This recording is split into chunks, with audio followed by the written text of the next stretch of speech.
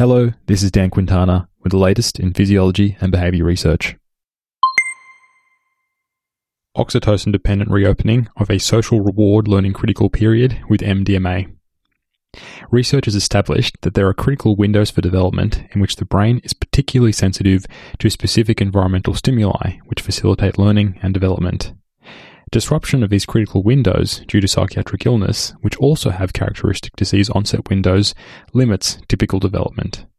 Even reinstating optimal environmental conditions in an effort to reorganize neural circuits does not seem to redress any dysfunction. Given that social learning plays an important role in development and has specific critical windows of development, Nadu and colleagues investigated whether oxytocin system manipulation could reopen these critical windows in a new animal study described in the journal Nature.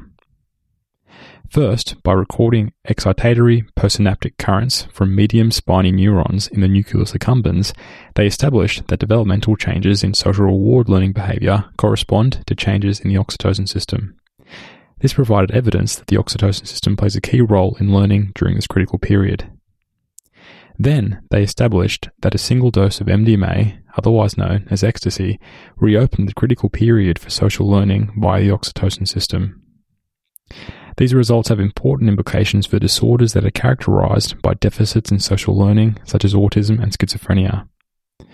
Indeed, trials are already underway for MDMA-assisted psychotherapy in PTSD, for which the current results point to a potential mechanism of action.